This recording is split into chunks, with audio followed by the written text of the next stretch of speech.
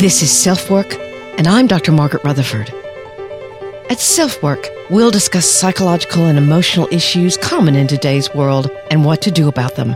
I'm Dr. Margaret, and SelfWork is a podcast dedicated to you taking just a few minutes today for your own self-work. Hello and welcome to SelfWork. I'm Dr. Margaret Rutherford. I'm a clinical psychologist, and I've lived and worked in Fayetteville, Arkansas for almost 30 years. I started the SelfWork podcast 5 years ago in order to extend the walls of my practice to those of you who might already be very interested in psychological or emotional issues. Maybe you're in therapy. To those of you who might be a little stymied by a diagnosis or some kind of problem you're having either individually or in your relationship. But also to a third group of you. To those of you who think, I think that therapy stuff is kind of weird. I sure wouldn't go. But you're curious enough, or sadly, unhappy enough to listen to a podcast like SelfWork. Welcome to all of you. When someone reaches out to me via email about a new book, I never quite know how I'm going to feel about it. I mean, publicists will call a book best-selling and I check it out and it's doing okay, but it's not a bestseller. But I get a sense sometimes that I really want to talk to someone. And Talya Miron-Shatz is one of those people. Who is she? She's an author, consultant, speaker, researcher. She's a psychologist. And she's an internationally acclaimed expert in medical decision-making. She's talked to all kinds of drug companies, and she's researched at Princeton and as Wharton lecturer. What has happened with her perspective from her research and all her work within the field? She's got a worldview that sees health and healthcare as a joint venture, meaning patients, doctors, and the medical institutions should all take a part in ensuring that really good information is not only conveyed, but understood. Choice is a part of it, and interactions are handled in a way that really optimizes your health. I got tickled at one of the reviews. Daniel Kahneman, who is a Nobel laureate, said, "People who expect to stay healthy forever need not read this wonderful book. The rest of us should." With a fine combination of humor, compassion, and vast knowledge, the author offers clear and useful guidance for the hardest decisions of life. Talya was in Israel when she and I talked. She was on vacation there, and I just found her to be so refreshing, and she is funny. You may not think it's funny to talk about medical decision making, but somehow she gets down to real common sense stuff. And I think you'll find her 3 questions that you may not be asking your medical provider, but are the most important questions to ask. Before we get to Talya's interview, of course, we want to hear from BetterHelp. You have a choice as far as where you seek therapy as well. And BetterHelp wants to help you. They offer quality online therapy, or they use video, text, whatever you're comfortable with, because they know how important good mental health is, and so do I. So let's hear from BetterHelp.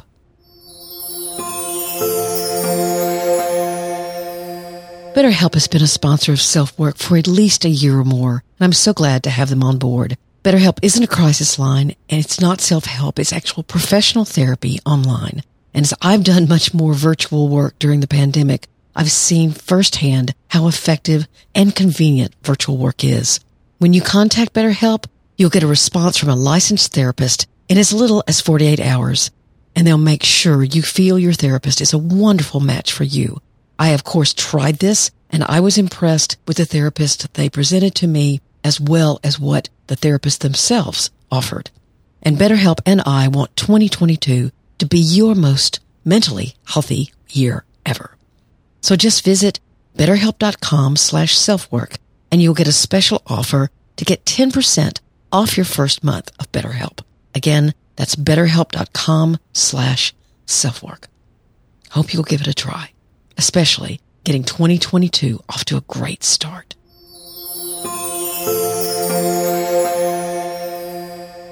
So let's hear now from Talya Miron-Shatz. I am so pleased to introduce you to her.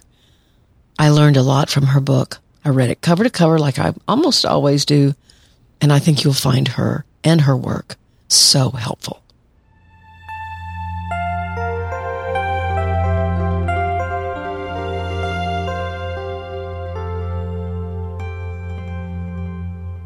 Talya, I very much appreciate you being here. When I got your book, I thought, okay, well, I would love to interview this woman. And then as I read it, I was more and more convinced that, yes, I mean, you have such an important voice, such an important message to say to all of us. And I'm very honored to be talking with you.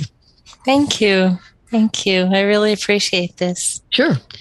So the name of your book is Your Life Depends on It, What You Can Do to Make Better Choices About Your Health. Mm-hmm. Can you explain that? Of course. So we make decisions all the time, and some of them are good, some of them are bad, some of them are not great, and sometimes it doesn't matter a lot. I mean, let's start with sandwiches. I think a sandwich is a good place to start, and I'll tell you why. So how do we choose? I love the fact that you just use really commonplace examples, You know, I write about how hard it is to understand medical information, so that would be so irresponsible of me to write about it in a complicated way. So sandwiches, right? You're hungry. You want to choose, you want to grab a sandwich. What does it mean to grab? It means to do something quickly without standing there for 30 minutes thinking about the glycemic value of every component and how much saturated fat, because then your friends will never go out to lunch with you. So you pick, you pick something out. You pick something out. Why? Because you kind of like it. So there's an emotional component. Because you don't want to have tuna because you're not going to smell friendly and whatever. So you just have one reason for choosing. And ideally, it's also emotional. So if someone says a turkey sandwich and says mama's turkey sandwich or aunt whatever's turkey sandwich, that's also emotional and you like it and you grab it. And that's how we usually decide. Mm-hmm. And it's not the end of the world if mama's turkey sandwich isn't that great, right? Because you paid, $7 and you could eat something else, or, you just suck it up and choose something else tomorrow. But what happens with health and other important choices? So there we think, we're not going to grab a cancer treatment, right? We're going to really think about it. We're going to really weigh in all the evidence, all the pros and all the cons. But what I'm proposing is that this is a lot harder than it seems, because the information is so complicated, because sometimes, not all the time, but sometimes whoever sells us healthcare is selling us something. They want us to buy something. They want us to go for the more expensive option. Medicine is about persuasion frequently. Well, as everything else, right? Yes, exactly. Yeah. And sometimes, not always, but sometimes a doctor will want you to go for the more expensive option or for the one that brings them more money, them personally or the medical center. And that's not how I like to view the world, but that is part of what's out there.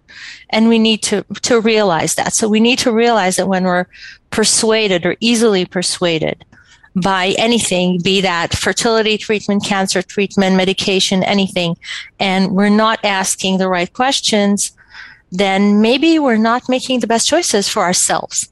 One thread that's throughout the book, and you really trace it quite well, is the changing relationships between patients and doctors. And I think it fits in with what you're saying, because do you just do whatever the doctor tells you to do, or do you actually have a collaboration with them, or how much of the decision making should be up to you?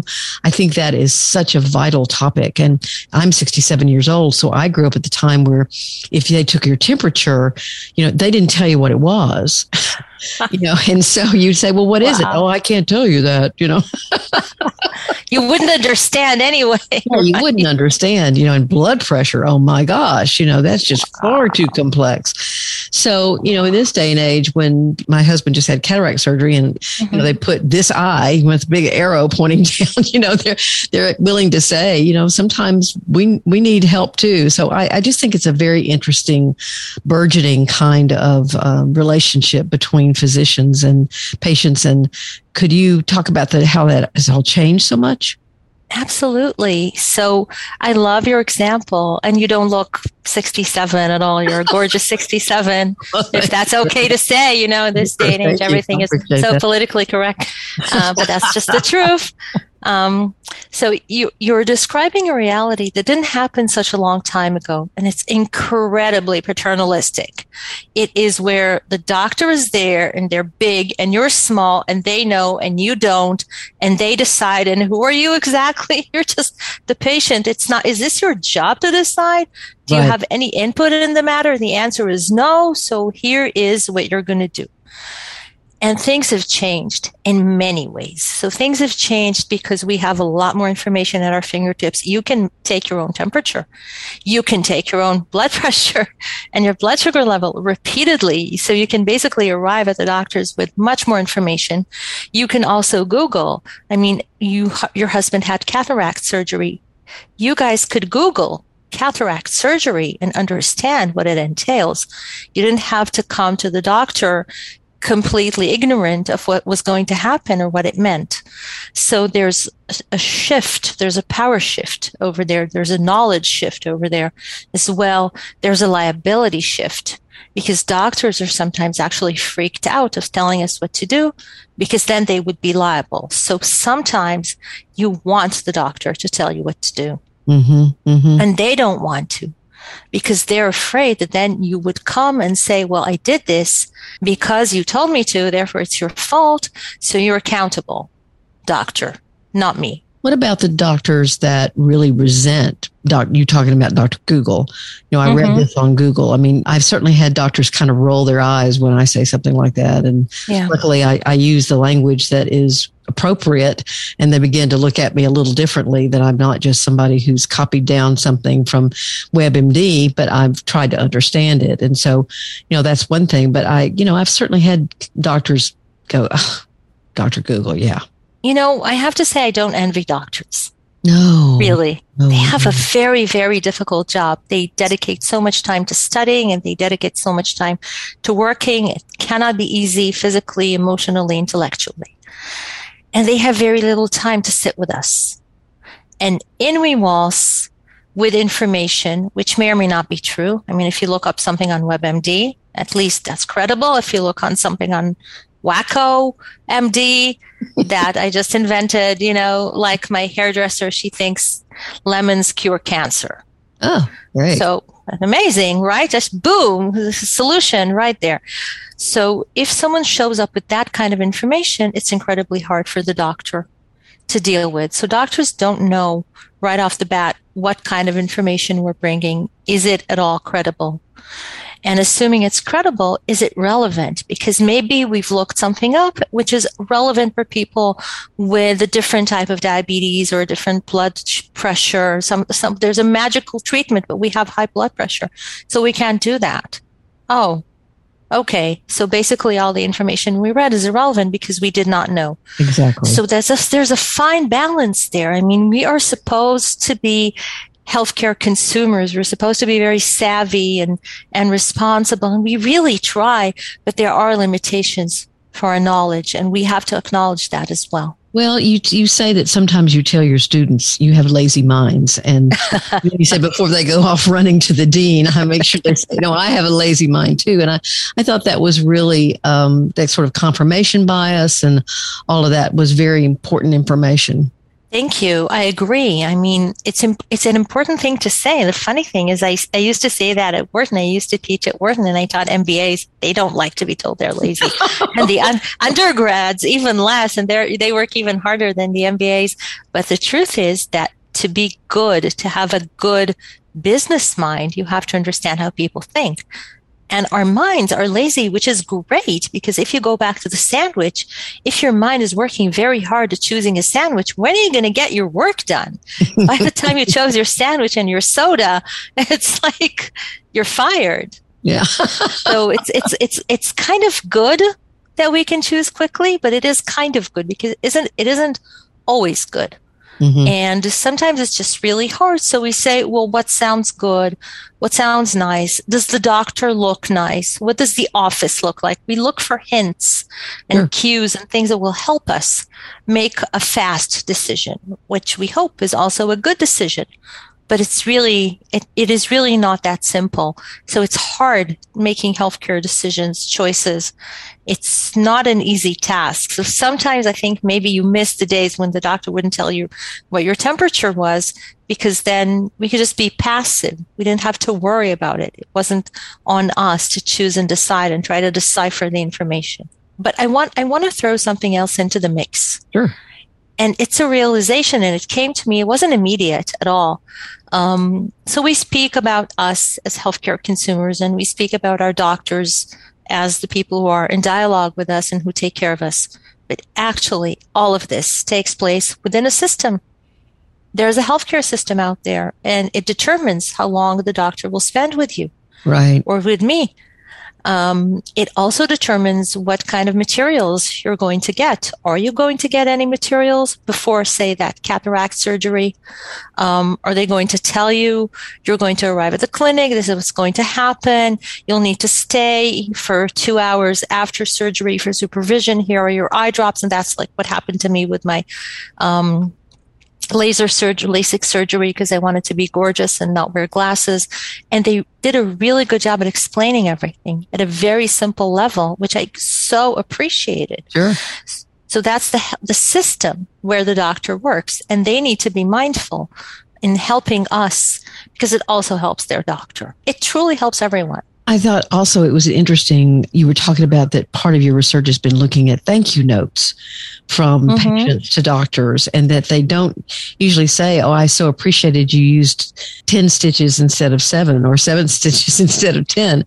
You say, your nurse called me the day after and asked me how I was doing, or you remembered my name, or whatever it happened to be, or you made a joke and made me laugh, or, it's just kind of it's much more of that ancillary, that additional surrounding information. People don't talk necessarily about the techniques used and that kind of thing. It's more the attitudes and the treatment and the ambiance and that kind of thing.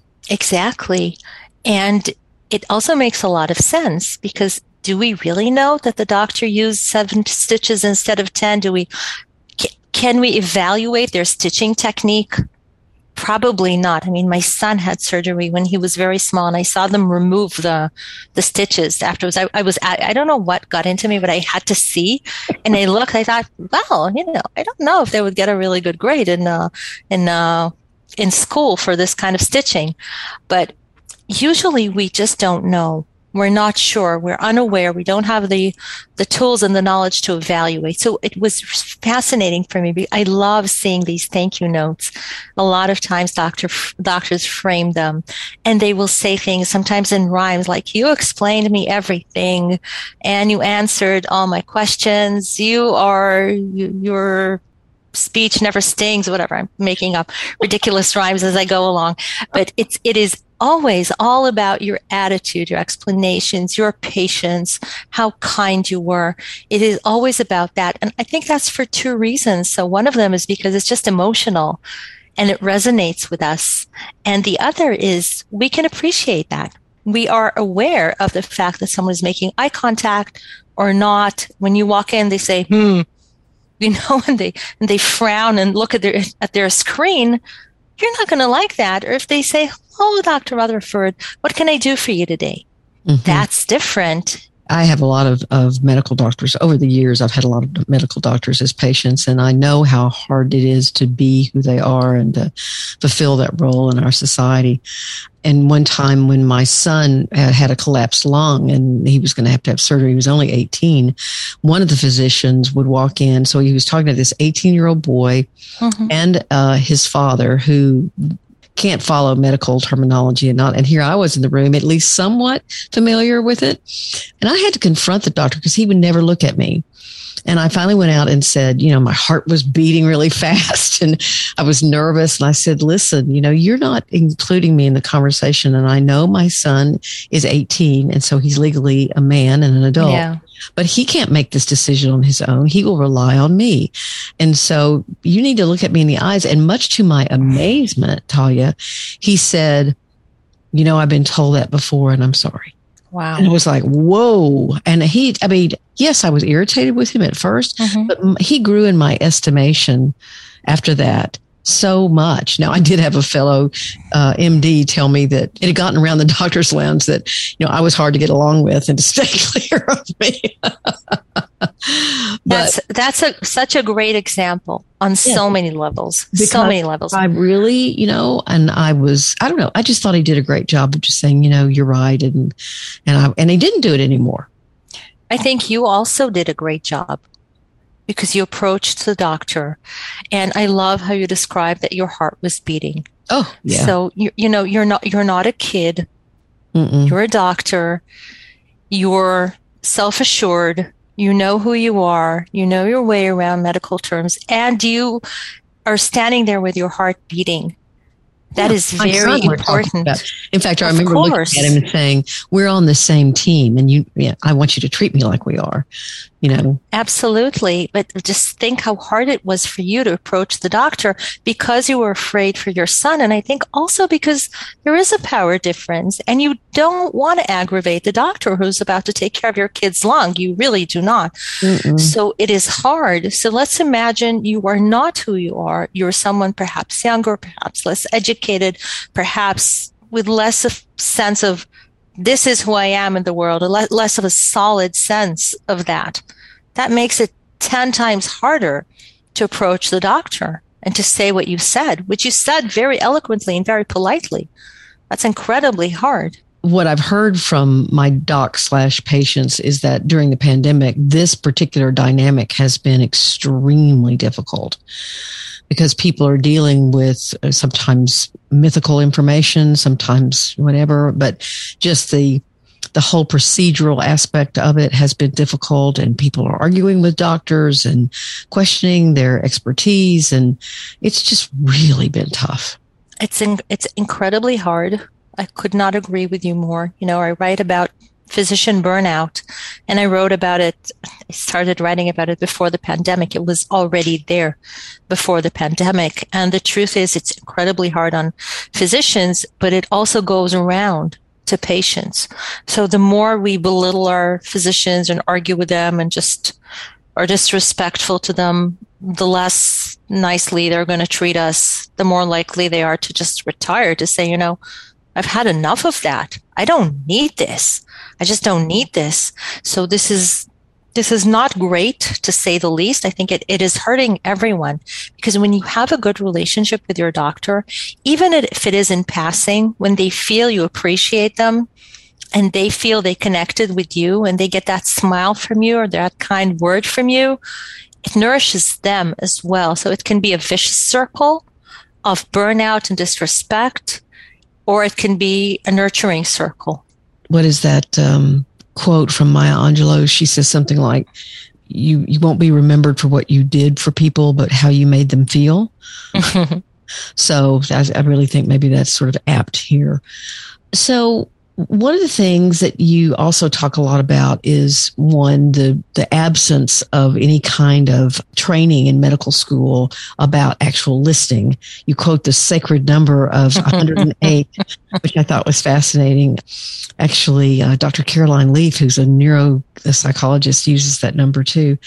If I remember what you said in the book correctly, it takes a patient 103 seconds, 108 seconds or something like that to actually get out what they want to get out initially. And a doctor will tend to quit listening at 11 seconds. Yes.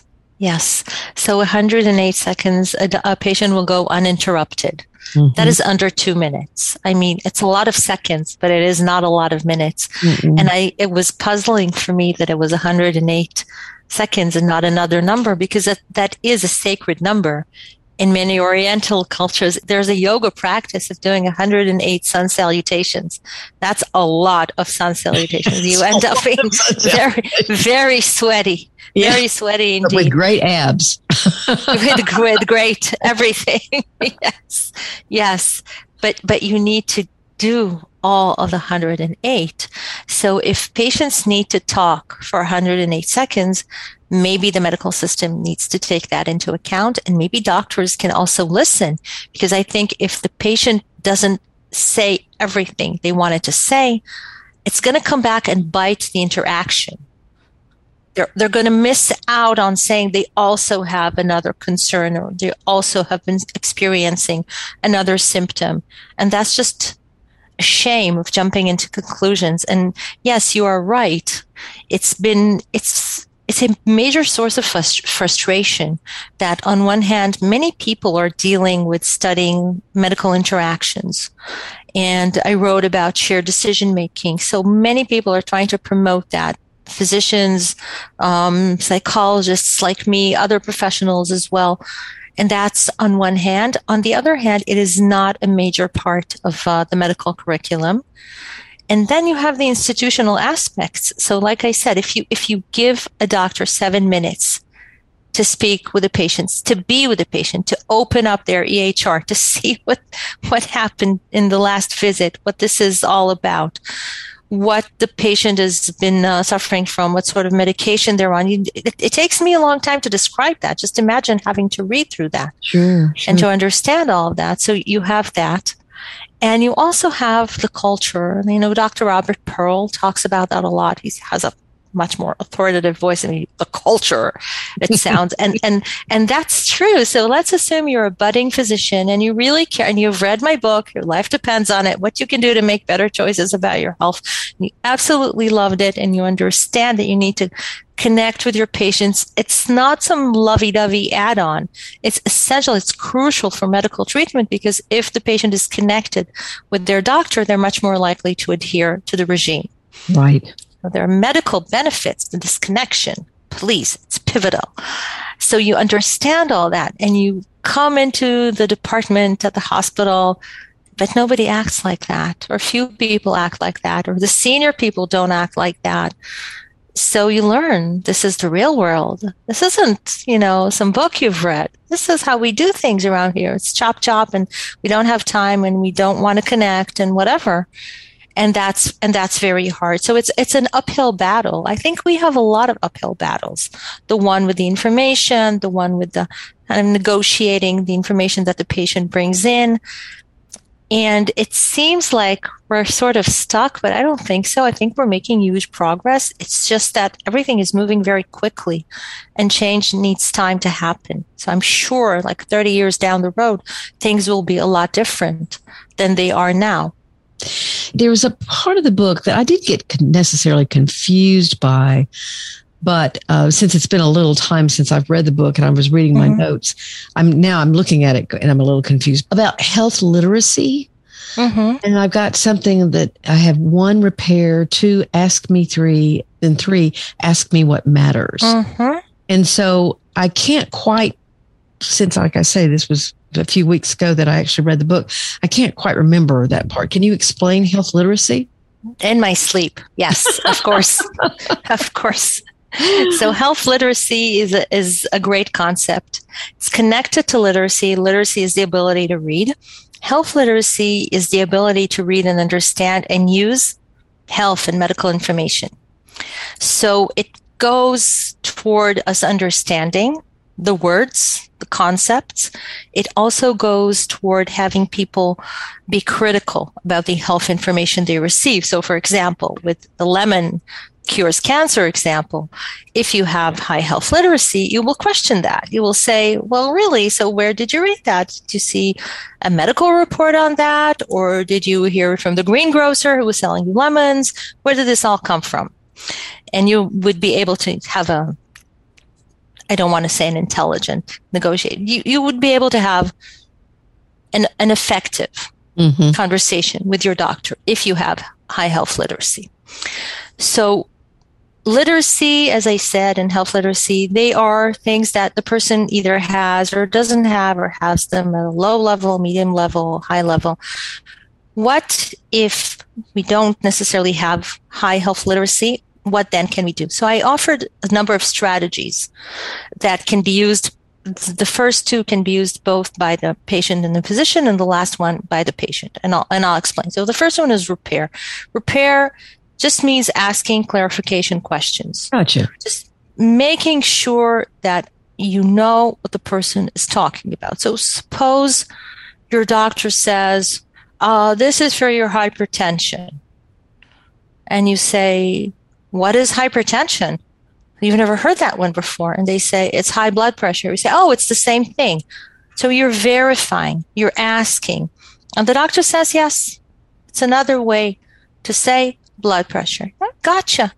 Now you're in the conversation. Or the example I gave was from the article that described repair was someone says, the doctor says, well, let's talk about the side effects. And maybe you're on 2 medications. You don't know what they're talking about. And you ask for this. They say no. The doctor says no for the other thing.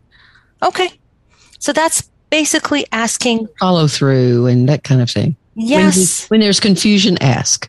Exactly. And don't ever be shy, because asking doesn't make you stupid. Asking helps you learn. Yeah. So that's repair. What did you say? The bashful cannot learn. That's what you said. Yes, exactly. It's from old Jewish wisdom. It's like a major thing. It was written 2,000 years ago, but it's crucial, and it's true, right? You have to ask. So that's repair. Repair is about asking and not being bashful. Ask Me 3 is actually something that healthcare systems came up with, which is something that doctors would have a button on their shirt, and they would ask, this I can't remember by heart because I didn't make it up. But it's questions about the treatment or the condition that you're being offered. Oh, okay. And the terrific thing about it is that the doctor actually prompts you to ask. So, right, we just said the bashful cannot learn. So if the doctor says, ask me about A, B, and C, then you're more likely to ask. They're inviting it. Fascinating concept. I like that very much. Yeah. And the other part that I created, I called it Ask About What Matters, because I think we can ask a lot of questions and we have to get to the gist. So I also created 3 questions, not more, because our minds are lazy and because we get confused. That really, and when you're sitting in the doctor's office, maybe you're in pain. Maybe you're anxious. Maybe you have been in pain for a while. You've been waiting for this doctor's visit for days, weeks, months. You found parking, you came, you're tired, you're hungry, you've been waiting for a while. 3 questions. You can deal with that. So ask about what matters. The first question is, what are the risks? You're being offered something. What are the risks? Right off the bat. Then you ask about the benefits. What are the benefits? But you start with what are the risks, because otherwise we just fall in love with what we're offered. And you mentioned the confirmation bias. So when we hear about something, we tend to think about it and embrace it. And if we first hear about the risks, then we are likely to be more cautious. So what are the risks? What are the benefits? And the third one that I'm particularly proud of is, what are the alternatives? And that's great, because you don't want to give the doctor sass. You don't want to appear like you're not trusting the doctor. But it is your body, and your life does depend on it, and your vision depends on it, and your lung depends on it. Your fertility depends on it. What are the alternatives? And, I wrote about my visit to the garage, to the auto repair shop, where I asked, is there an alternative? What are the alternatives? So the guys there didn't offer the alternative initially, but when I asked, they didn't want to lie. And I want to say there's a fine line. It's not even a fine line. There's a line between withholding information or, not telling the patient about something that you're less likely to do or you're not as familiar with. Yeah, you're not as skilled in it or something. Yeah, and just flat out lying. So when you ask what are the alternatives, you are much more likely to hear what those are. And then you can decide. And ask the benefits, ask the risks, and ask the alternatives. I think that's wonderful. Absolutely. It's educational. It tells people you can ask about the alternative. That's fine. You make another point. I grew up the daughter of a funeral director, so death has just kind of always been around for me. We wouldn't necessarily sit around and talk about dying at the dinner table, but, Dad would say someone died, and it was just a reality we had. And you talk about the importance of talking about death, that people put it off. They don't want to think about it. They don't want to assume that something's not going to work or somebody's not going to get better. But it is a reality. I mean, again, the title of your book, that it's your life may depend on it. So What do you think are there some movements or is the profession or is the medical community moving away from that, moving toward that? Certainly with palliative care and hospice, one would think that we're moving toward that. But what is your take on that? So what I saw is that people don't like to talk about death. And by people, I mean doctors who feel that by talking about death, they might be disappointing their patients or just not offering them hope. Patients who don't want to distress their loved ones or their physicians, and loved ones who don't want to distress the patients. The result is that there's a lot of loneliness and a lot of things are left unsaid. People cannot necessarily prepare for their deaths. And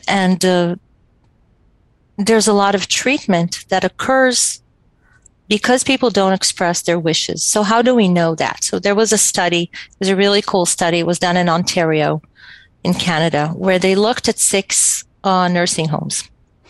So 3 just lived their lives as usual, and another 3 had the opportunity to talk about advance directives. So they had an evening where they invited all the residents and their caregivers or their proxies if the residents couldn't make decisions anymore, and they explained about advance directives. And then they also provided the services of a social worker who sat with everyone and helped them fill out the advance directive forms. Okay. Which are fairly complicated, if I should say. Mm-hmm. Yeah. So in the 3 nursing homes that had no intervention and no one came by, there wasn't a talk about advance directive evening, few people filled out an advance directive. In the nursing homes where there was such an evening, some people never showed up to the evening. That's fine. It's their choice. It is their life, right? And they can choose as they want. So some never showed up. Others said, well, I don't care about this advance directive. I don't want to do it.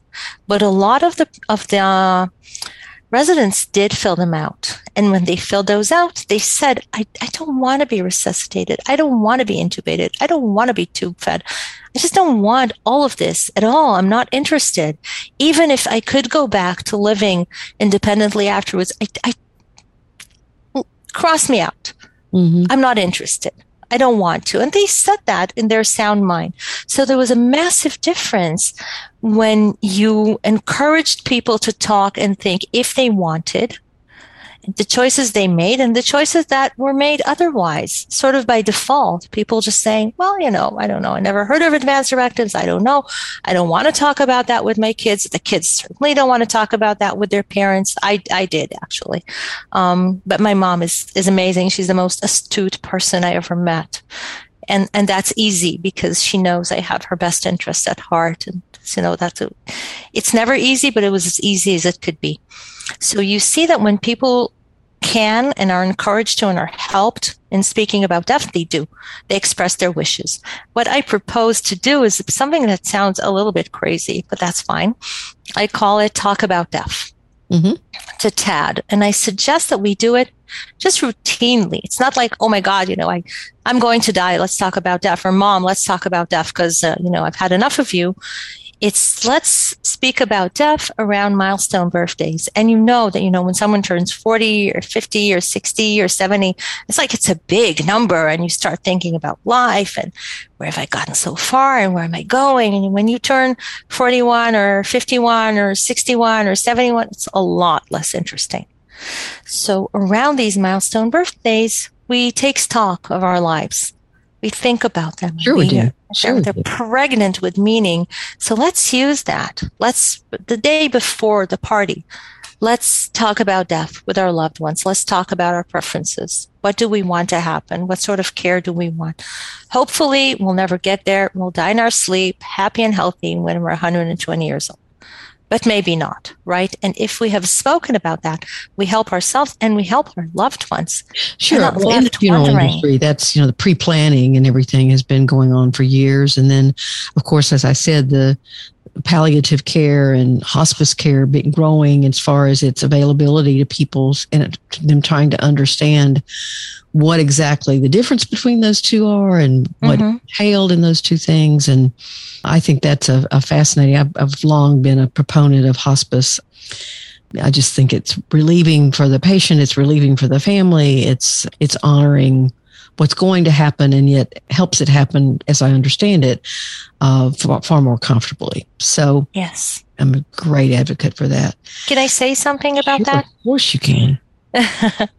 So I wrote a book about decision making.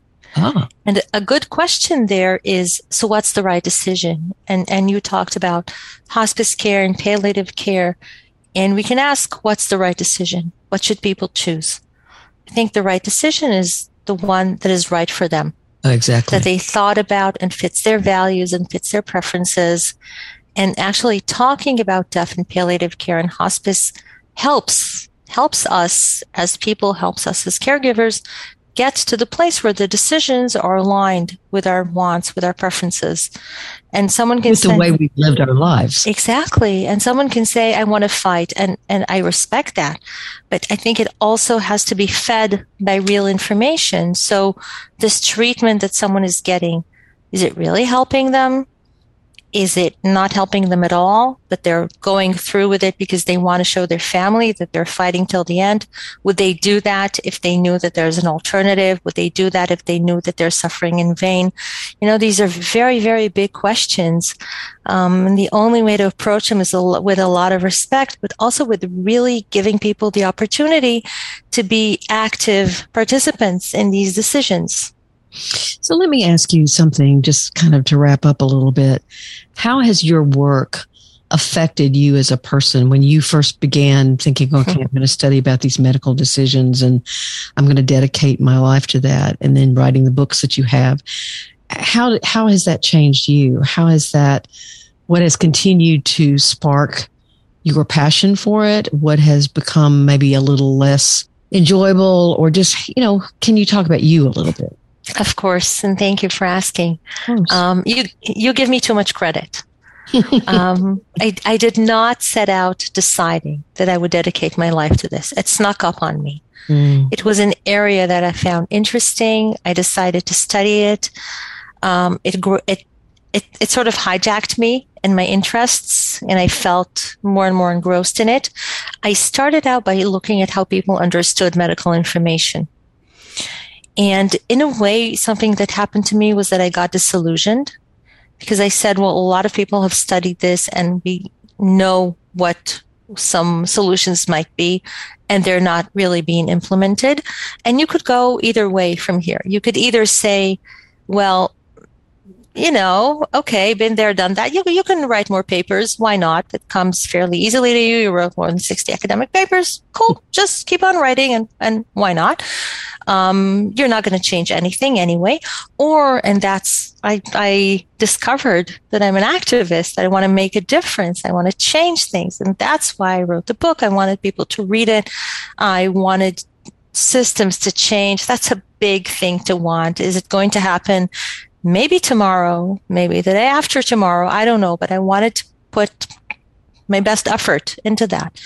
That's where it changed me. It changed me into understanding that this goes way beyond you and me as patients and our doctors. It goes way, way deeper. But that doesn't mean I can't fight to try and change it. I should. That's where I am. Maybe you're planting seeds. Maybe you're making real change in the present. You don't know, but it's a worthy effort. Thank you. You're welcome. The name of Talya's book is Your Life Depends on It: What You Can Do to Make Better Choices About Your Health. And let me see, it's on sale everywhere, I'm sure. It most certainly is. Daniel Kahneman, is that how you say his last name? Mm-hmm. People who expect to stay healthy forever need not read this wonderful book. The rest of us should. With a fine combination of humor, compassion, vast knowledge, Talya Miron-Shatz offers clear and useful guidance for the hardest decisions of life. And I want to state that again. I found the book very readable. I was a little, am I going to have to plow through this book? And that's not, you talk a lot about sandwiches and, and that kind of thing. And it makes it a great read, and you have a great sense of humor. So I so appreciate you being on SelfWork, and I know my listeners will greatly benefit from our discussion. Thank you. I'm honored. Thank you so much. Sure.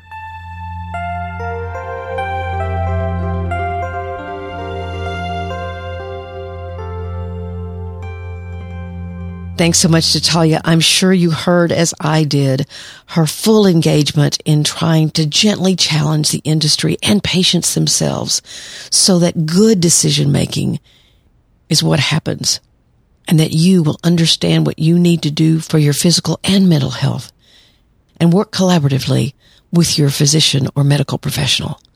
Thanks again so much to Talya, and thank you for being here.